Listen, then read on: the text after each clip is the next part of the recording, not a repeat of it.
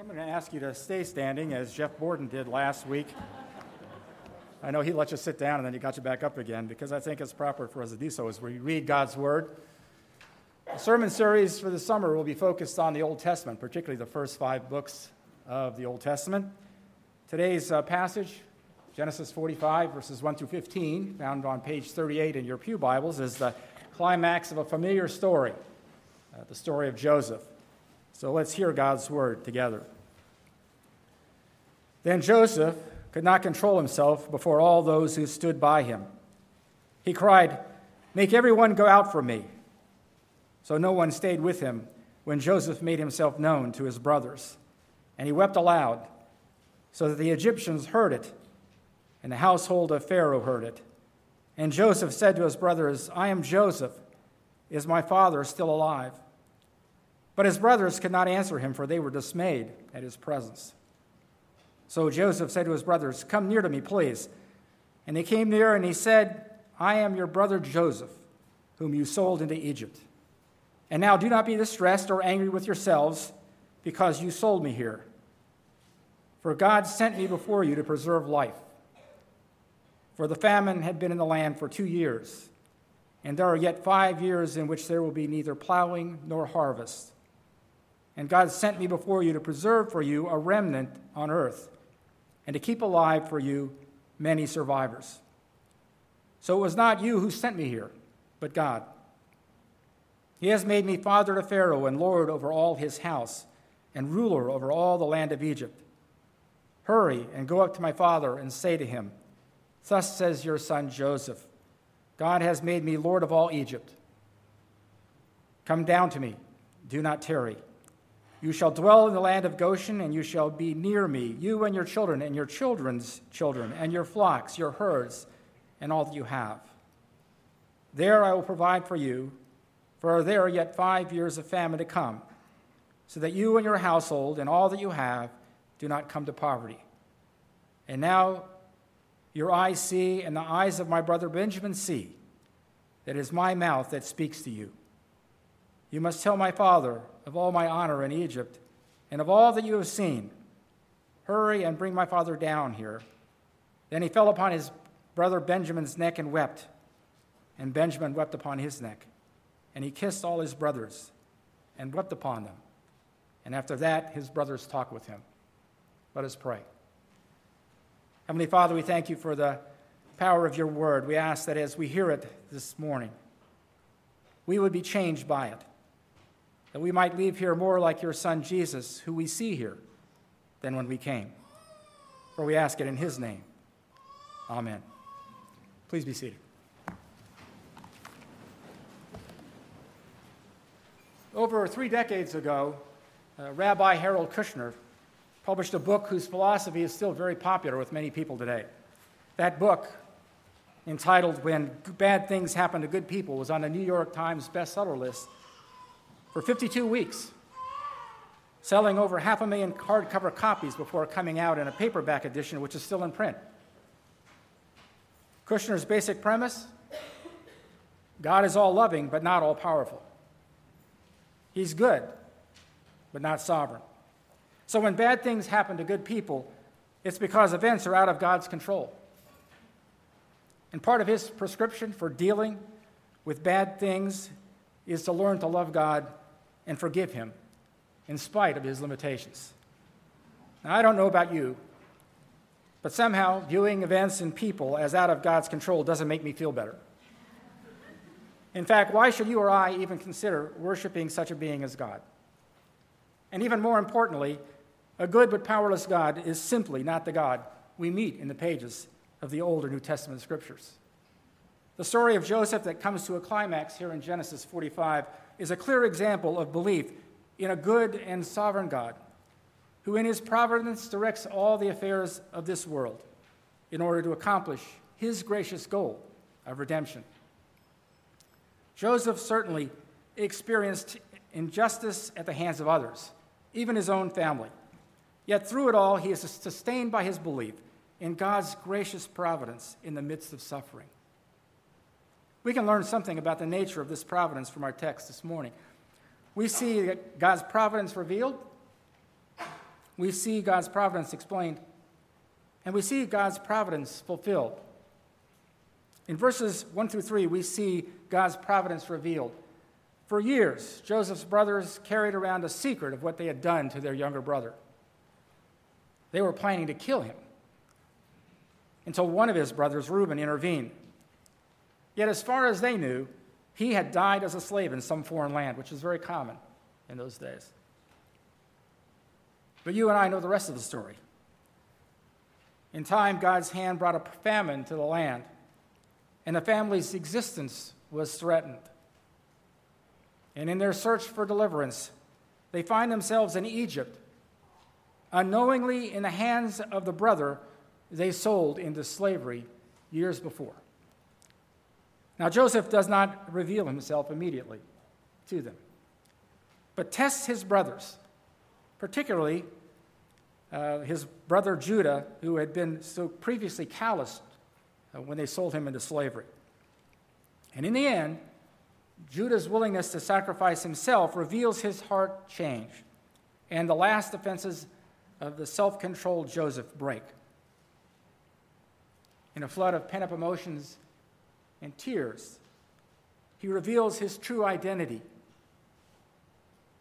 His brothers are suddenly confronted with the evil deed committed so long ago, and they're paralyzed with fear. If this is really Joseph, and he has risen to this position of power, had the day of reckoning come, you could sense it. They just are stopped dead in their tracks. God's providence was revealed, but Joseph's brothers were not yet certain. They weren't certain whether it was really providence or judgment. And they would not be certain until Joseph places the events of the past in a divine context. He proceeds to do this in verses 5 through 8, where we see God's providence explained. Jesus reassures his brothers by momentarily deflecting their thoughts from their sin to God's grace revealed in his providence. He tells them not to be grieved or angry with themselves. For while they sold him into slavery, God sent him before them to preserve life. He says, "It was not you who sent me here, but God." 3 times in 4 short verses, Joseph repeats that idea. Now, certainly the brothers were accountable for their sins. He is not making light of what had happened to him.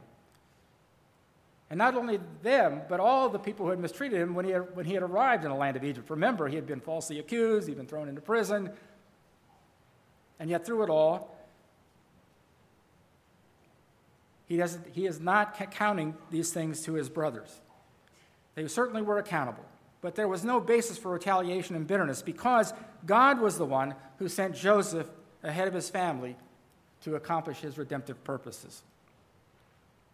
Now, given Joseph's experiences, he could easily have become a cynic, an existentialist, or even a nihilist.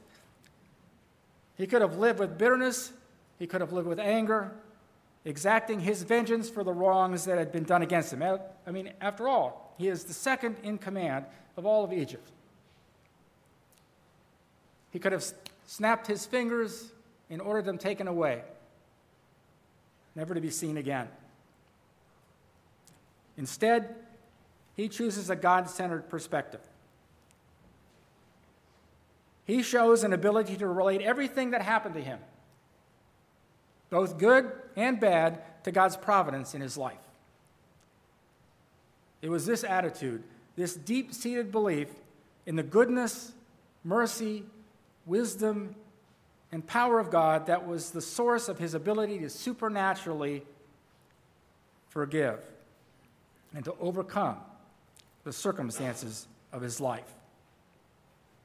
Now, what makes that perspective so powerful is it comes from someone who experienced a lot of suffering and evil, not from someone who just lived a good life and was simply acknowledging that all good gifts come from God. Sometimes it's easy for us when things are going well to acknowledge the goodness and providence of God in our lives. In fact, most of the time we think about providence, we think about it in good terms.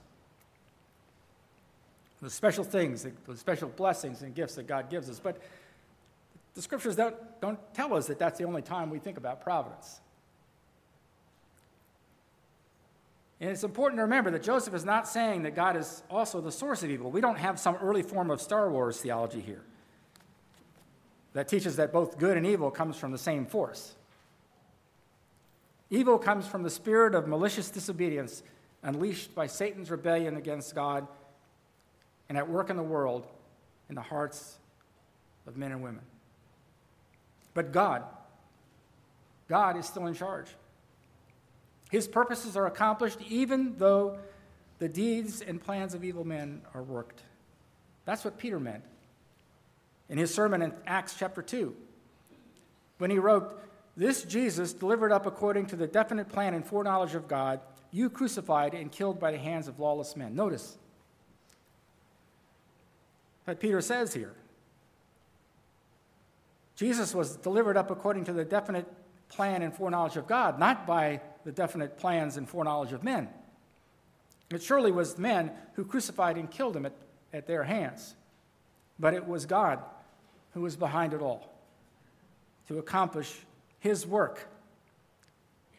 And only the believer can have the confidence that God will bring about his will in spite of what evil human instruments might intend. Isn't that what we are reminded of in Romans chapter 8? One of my favorite passages. And we know that for those who love God, all things work together for good, for those who are called according to his purpose. It doesn't say that all things are good that'll happen to us, but it says that all things work together for good to those who are called according to God's purpose. So we've considered God's providence revealed, and we've considered how it has been explained in this text. But now, third and finally, let's consider God's providence fulfilled in verses 9 through 15. There are 4 consequences of God's providence in this story. And we see a lot of them just off the surface, but let me challenge you that there are 4 here. First, God saved Joseph. That's obvious. God saved Joseph from physical death on numerous occasions in this story, but even more importantly, it was the Lord who saved him from spiritual death. The sins of others can have a powerful influence over us, and if left unchecked, can define us. I see it all the time in my counseling with soldiers and families. Bitterness or hatred directed at people that we believe have wronged or mistreated us can overcome and destroy us. The classic example in literature is Hamlet, who's consumed by the murder of his father. Its effects on him reshape his character and lead to his ultimate ruin. God protected Joseph from such bitterness and hatred. From a human perspective, it may have been his right to feel that way. But Joseph didn't see it from a human perspective. He saw it from God's perspective. He was no longer the arrogant, insensitive young dreamer who was his father's favorite. That Joseph had changed through all the suffering and injustice he had experienced. He was humbled and tempered in the school of suffering, and through his experiences had become a godly man. Alistair Begg, popular pastor, puts it well. He says, "In the rough and tumble of a less than perfect family life, God was preparing Joseph for the role he had planned for him." And as a matter of fact, the only explanation for the life of Joseph and the role he played is found in the electing grace of God. There is no human reason whatsoever that Joseph should have emerged from the emotional and spiritual carnage of his family life to be the incredible man of God he was. The only way we can explain it is to say God purposed for it to be so. But God not only blessed Joseph spiritually, he also caused him to prosper and to become the Lord of all of Egypt. He was second only to Pharaoh. And through his position, God used Joseph to save the lives of his family. As we have seen, Joseph clearly understood that God sent him ahead of his family to preserve their lives through a great deliverance. His brothers did not know when they sold him into slavery that years later a great famine would strike the land and that they would be in great need. They didn't know any of those things. Joseph didn't either. But his position in Egypt allowed his family to escape the certain death that awaited them in a famine-stricken Israel. But God's providence in the life of Joseph's family had another consequence. Through it, God saved the lives of others. In verse 7, Joseph says that it was to save lives that God sent me ahead of you. Now, the term to save lives is a general term here, not specifically focused on his brothers and family. The point is that non-believers, men, women, and children outside of the covenant, also benefited from Joseph's wisdom and blessing. In fact, everyone who lived in Egypt and all of those who came from other lands to purchase the stored-up grain survived because they shared in God's mercy to Joseph and his family. They experienced a special providence because of God's care for his own people. The world still experiences that common grace and goodness today. Even though they often dismiss Christian faith as irrelevant, they nevertheless, because of the presence of God and his divine favor and his providence and good mercies to his people, still experience his goodness. I think you can certainly say that in the history of this country. Finally, the last consequence of God's providence is that through it, God saved the world. And if we want to treat the scriptures as God intends us, then we need to recognize this as the key to this story. And we look at the story of Joseph as being about God's care under unjust suffering and forgiveness. And it is about those things. But ultimately, it is about how God's goal of redeeming a people to glorify and serve him drives world history. I'm a history major. We study all the events and all the cause and effects, and never in a textbook are you going to see that it's all driven by God's redemptive purposes, but it is. God promised a seed to crush the serpent's head.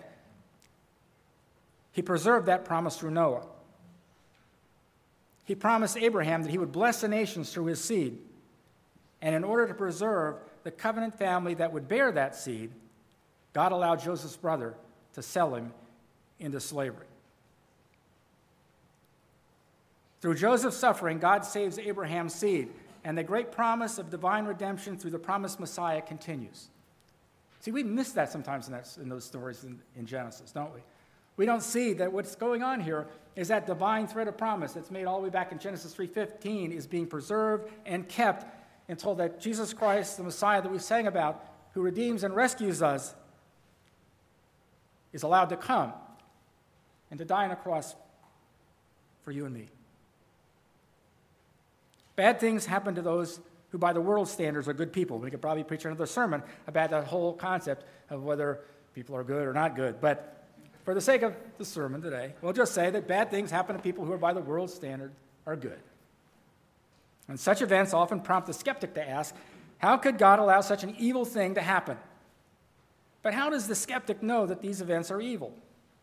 For those of you who were in the Sunday school class a couple of weeks ago, we talked about evil and suffering. How does he know? Evolution teaches that the survival of the fittest in a world without moral absolutes, does it not? The most powerful and adaptive organisms violently overpowers the weaker. So how then can a skeptic judge humans as evil for doing what the rest of nature does?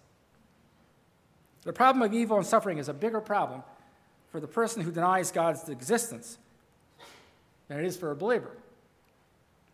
But Christians do not make light of the age-old problem of suffering. We know it is real. We have been through it ourselves. We've seen others who've been through it. We know it is real. We know that evil and suffering are a tragic consequence of man's separation from God.